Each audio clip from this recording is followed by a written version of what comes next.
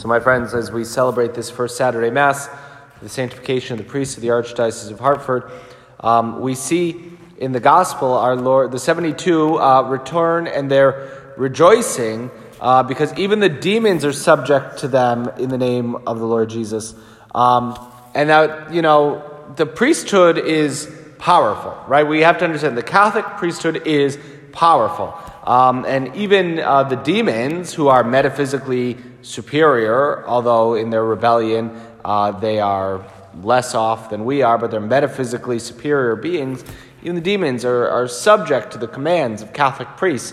And Catholic priesthood is one of the only groups that claims to have, and actually does back it up, have power over evil spirits. And so there's something very real. And the disciples rejoice. The demons are subject to us because of your name. And our Lord says, behold, I've given you power. I've given you power to tread upon serpents and scorpions and upon the full force of the enemy, and nothing will harm you. And so we have the power of the priesthood, but then our Lord says, nevertheless, do not rejoice because the spirits are subject to you. Don't necessarily rejoice in this great power, but rejoice because your names are written in heaven. That we should rejoice in our priests not because of the power they have, which is incredible, and we should be regularly inspired to awe because of it, but that we rejoice in our priests primarily for their holiness. That we want holy priests, and that this is something that we need in our church, and that we should even holy priests who are not super stellar nowadays with all the social media and all, you got very public priests, you got priests who do all kinds of big things. But no, just the holy daily priest who's just, devoting an incredible amount of time to the Lord in prayer, and probably Noah. That was Saint Therese, who we celebrated this week. Incredibly holy, but in her life, no one knew who she was. No one knew her in her lifetime. She wasn't tweeting all the goings-on of the convent and everything like that. It was until after she died that her great reputation for holiness was known. And so we should rejoice in the holiness of our priests, and that should be a real cause for our joy. And as we need our priests to continue to grow in holiness, we have to, that should be our prayer. That we want, it could be nice to have powerful celebrity priests, but look, be very aware of celebrity priests. Some of them are awesome, but a priest who's known for anything except his holiness, that's trouble, right? It may not necessarily get him in trouble, but it could very much. That we should be known. The first thing anyone should know about any priest is that they're holy. This is a holy man who loves Almighty God and seeks to serve Him with his entire life. And it's no lie, it's no surprise that in our day that this is something very difficult. The priesthood is going through a time of tremendous crisis and scandal, and there's a lot of difficulties. And so in that, maybe we look to our first reading from the book of the prophet Baruch, who is, they're talking about the destruction of Israel and the exile.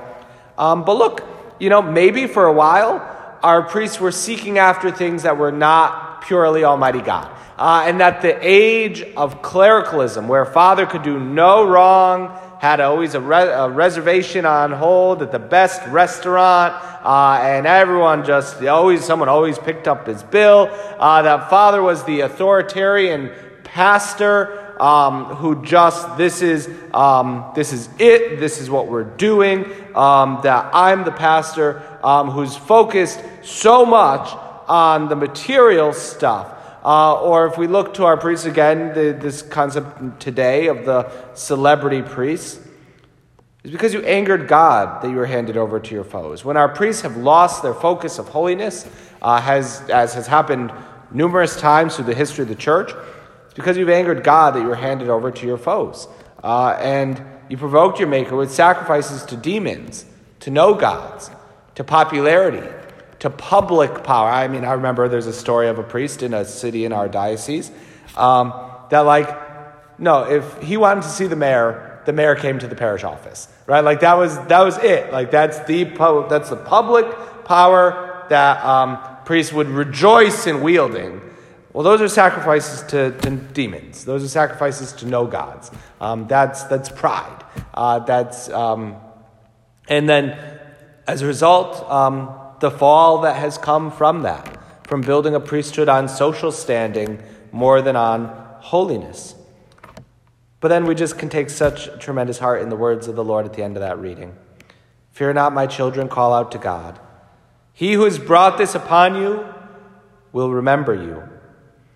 As your hearts have been disposed to stray from God, turn now 10 times more to seek him.